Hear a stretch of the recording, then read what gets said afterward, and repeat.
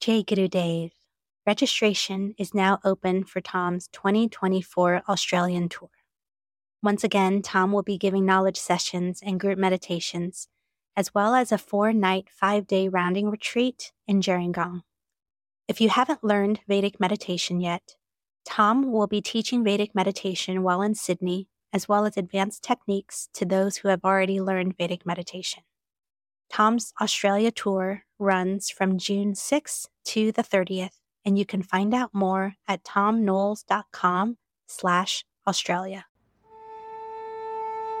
Sahana vavatu, sahano bhunaktu, sahaviryam karavavahai, tejasvinavadhitamastu, ma vidvishavahai.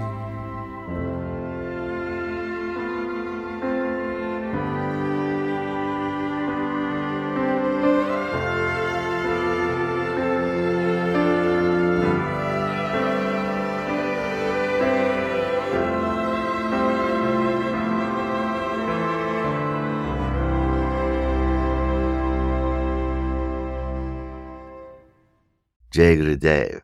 I'm Tom Knowles. This is my podcast, The Vedic Worldview. Today I'd like to spend a few minutes giving you a few ideas about things that you can read that are related to our practice of Vedic meditation and books that are available to you. First of all, let me, even though my podcast is commercial free, I'm going to create a little commercial for my own podcast by saying if you haven't yet had a chance to listen exhaustively to all the episodes of my podcast, please do so. There are certain parts of the podcast which really warrant you listening to them more than one time so that you can really pick up the information, because the information is very condensed and very dense, and sometimes you can listen to it one time and not pick up all the detail from it, depending on what consciousness state you might have been in at that time. As a starting point, I would like to mention a few books that were written by my guru, my master, Maharishi Mahesh Yogi. Maharishi also was the author of several books. One of these books is entitled The Science of Being and Art of Living. The Science of Being and Art of Living was first published in 1962, and it was transcribed from hundreds of hours of tape recordings, transcribed by my two old friends, Debbie Jarvis and her husband, Jerry, who in the early 1960s would sit for hundreds of hours writing and typing from magnetic tapes of recordings of Maharishi recording his thoughts for the purpose of this book being written. And thus, when you read The Science of Being and Art of Living, it rather reads more like the spoken word than like the highly considered written word. But I find that particular aspect of it quite delicious. In the book, The Science of Being and Art of Living, Maharishi refers to meditation as transcendental meditation. And I have to say that at this point, it's a requirement for me to say that transcendental meditation is a trademark name that's owned by a particular worldwide corporation, a multinational group, and the word has, since the writing of that book, become trademarked, the words transcendental meditation. I'm not the owner of the trademark, and I'm not a licensee of the trademark Transcendental Meditation. But suffice to say that the meditation that I teach and call Vedic meditation came to me directly from Maharishi and is the methodology that Maharishi trained me in and brought to the world. And so let's not be confused about that when we read the book, Science of Being and Art of Living. Likewise, another book which came out shortly after that, entitled The Bhagavad Gita. Bhagavad is spelled B-H-A-G-A-V-A-D. Bhagavad, Bhagavad, Bhagavad. Second word, Gita, Gita. Bhagavad Gita. It means the song of divine consciousness. Bhagavad means divine consciousness. Gita means the song. And it comprises the central chapters of a large epic, to which epic I'm going to speak in just a few moments, known as the Mahabharata. We'll get into the Mahabharata in a few moments. And the Bhagavad Gita is a fascinating tale because it represents all of the thoughts of a great guru by the name of Krishna, who was speaking to his cousin Arjuna, sitting on a chariot, a war chariot, 5,000 years ago, on a battlefield in a no man's land, in between two opposing armies who were about to go into battle. Each of these two armies led by groups of related people, cousins they were. First cousins, not second cousins, not once removed either. First cousins. Arjuna on his chariot, with some people reckon it was at least 2 million in his army, on his side of the battlefield, looking across at the other side, a mile away, a 1 mile wide no man's land. The other side had something on the order of 3 million combatants at the ready.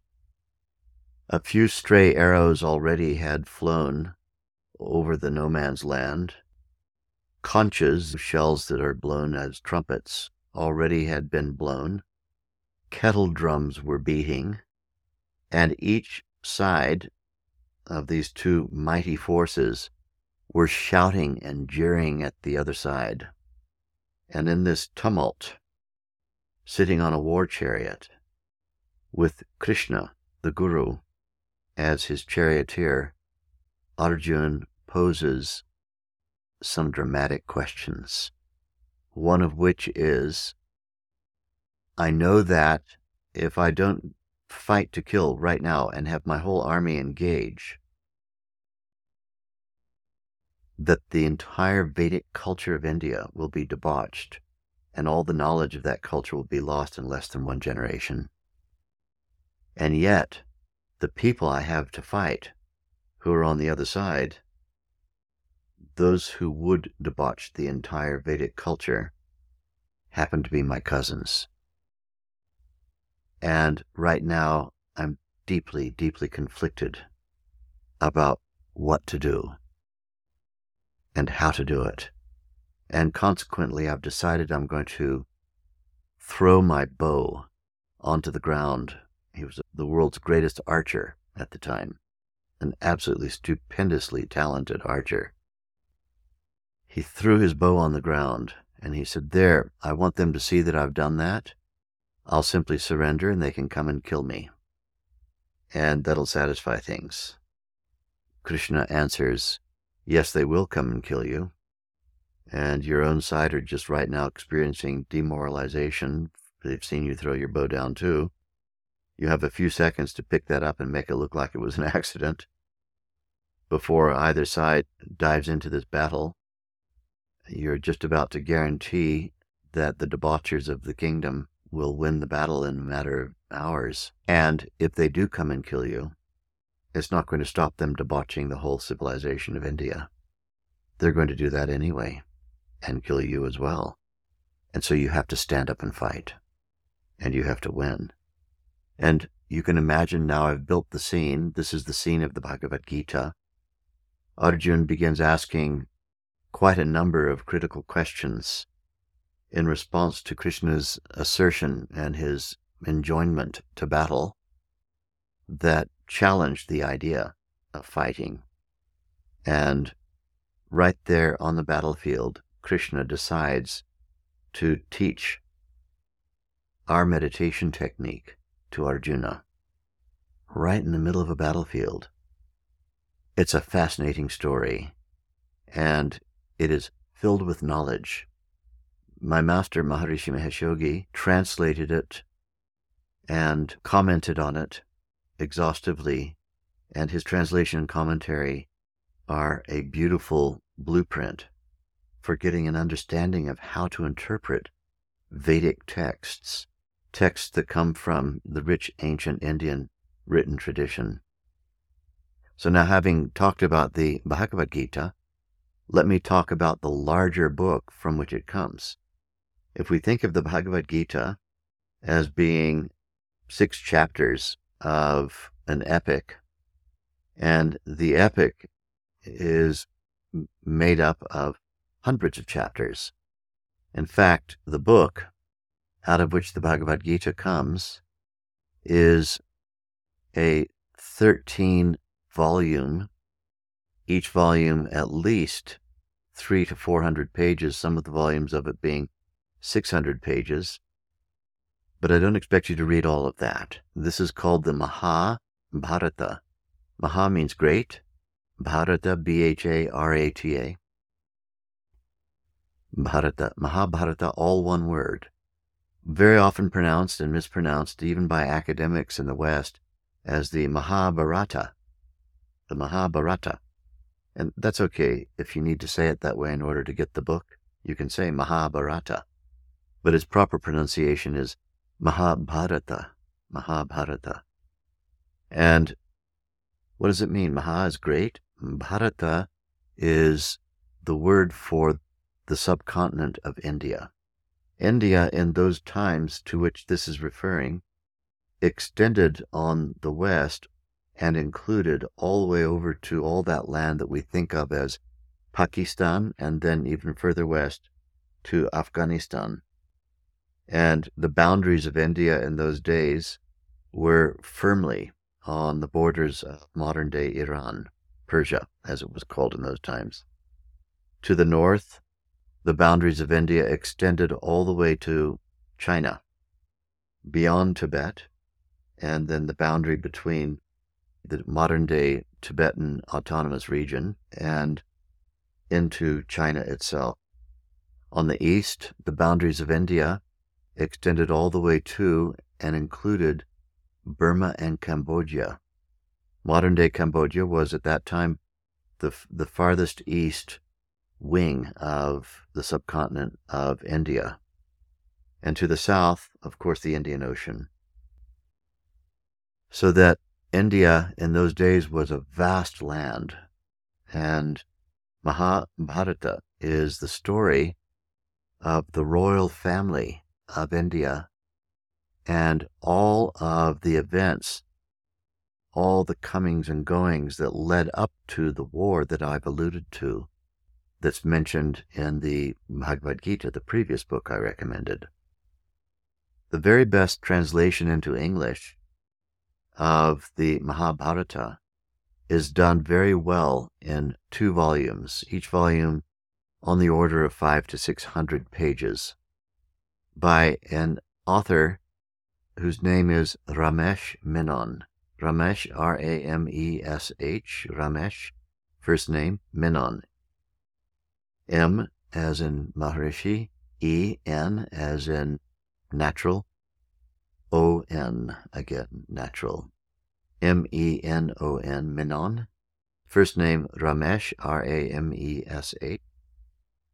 Ramesh Menon is a contemporary of mine, and one of the most extraordinary translators, both qualitatively and quantitatively. He must have spent his entire adult life translating Vedic texts into English. His method of translation is to follow very carefully on from the original text with great care, and to get across from that original text all of the richness, all of the allusions, and all of the talents of the original writer, whose name was Vyasa. Vyasa of enlightened vision, was a great sage. My own namesake in India, I'm known as Vyasanand. That means the bliss of Vyasa. And Vyasa was the name of a great master who lived in that time, 5,000 years ago, and who wrote down all of this detailed knowledge called the Mahabharata. Now, in case this sounds like a huge onerous task to read such a document, it is certainly not. You're going to find, I guarantee, and I give my personal guarantee, that by the time you've read up to page 3, it will turn into what we refer to as, quote, a page turner. A page turner is the colloquial name given to books which, when you read them, you just can't put them down. The story is so fascinating that you're going to regret having opened the book in a sense because it's a big book. You can, by the way, get the electronic version of it onto your Kindle. It's a lot of reading, but it's one of those things where you'll miss your favorite TV series. You'll have to apologize to people in your family for not having seen them as much as you normally would because there's this book that you just can't wait to see what happens next. Ramesh Menon has also done the great service to all of his readers of putting at the end of the book a comprehensive glossary of Sanskrit terms that are used in the book, so that anytime you hit a Sanskrit term, and if you don't know what it means, you simply flip through to the appendix of the book, and there'll be a detailed description of the meaning of that word in the context in which it was used. And so then I recommend Science of Being and Art of Living as a first primer. I recommend Maharishi Mahesh Yogi's translation and commentary on the Bhagavad Gita as a second and a first swipe at Vedic literature. And then having read that, you have a blueprint for understanding all of the deeper meanings that are evident in the Mahabharata. And, when 6 months or a year has gone by and you've read the 2 volumes of the Mahabharata, then I recommend one more translation of an ancient Indian text. This one is known as the Ramayana. Ramayana. One of my professors in Sanskrit said, if you want to learn Sanskrit, it's just a consonant followed by an A and another consonant followed by an A. That's certainly true in this word. Ramayana, Ramayana, Ramayana. And to satisfy booksellers in the West, all of whom mispronounce it, you're going to hear people saying Ramayana. The Ramayana. Ramayana always makes me laugh, but it's pronounced properly Ramayana. Anyway, Ramayana is depicting an era in India that is supposed to be 5,000 years prior to the Mahabharata. So the Mahabharata story is a sequel to the Ramayana. The Ramayana it gives the baseline story as the prequel to the Mahabharata. And the Ramayana is also about the royal family of India as it was 5 millennia prior to the Mahabharata.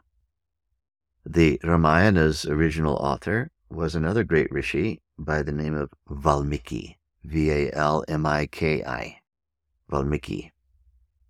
And I recommend, though there are literally dozens of translations of Ramayana into English, I strongly recommend you sticking with Ramesh Menon. Ramesh really is a master of translation and brings in his translation the purity of the message, but not in a dry as dust way. He's able to transport the reader in the same way that the author Valmiki does in his original. Ramayana is not quite as a daunting a read. I'm looking at it over there on my bookshelf, and I reckon it is probably something on the order of 300 pages. Don't quote me on that, but on the order of. And I think those 3 would be Very good. In addition, there is another book written by Maharishi Mahesh Yogi entitled Love and God. Love and God is a book that's divided into two sections. One is a prose description of the mechanisms and reality of that emotion that we refer to as love, and it's contained in about 15 pages. And then there's about another 15 or 20 pages, which is Maharishi poetically expressing his personal experience of being in God consciousness. What is his personal experience of being in God consciousness is the only treatise in which that I know of in any format. There's no recording of Maharishi describing his own personal experience of being in God consciousness. And the only writing that we have that describes his own personal experience is the second half of the book Love and God in the poem that is entitled God. And I also strongly recommend that. At the beginning of that book, there is a beautiful description of our guiding light. Our guiding light is the title of a chapter that describes the life of Gurudev. Gurudev is the name that we give to Swami Brahmananda Saraswati, Maharishi's own teacher, the king of the yogis of India, from 1938 to 1953, the time during which Maharishi studied under him and served him and inherited from Gurudev the role of being the master of our tradition. So those are good starter books, and at a later date we can dive into some other books that I recommend that are outside the Vedic tradition, perhaps books that you can read that are written by scientists whose conclusions you're able easily to see parallels with the knowledge that you're receiving in my podcasts and in our readings. Jai Gurudev.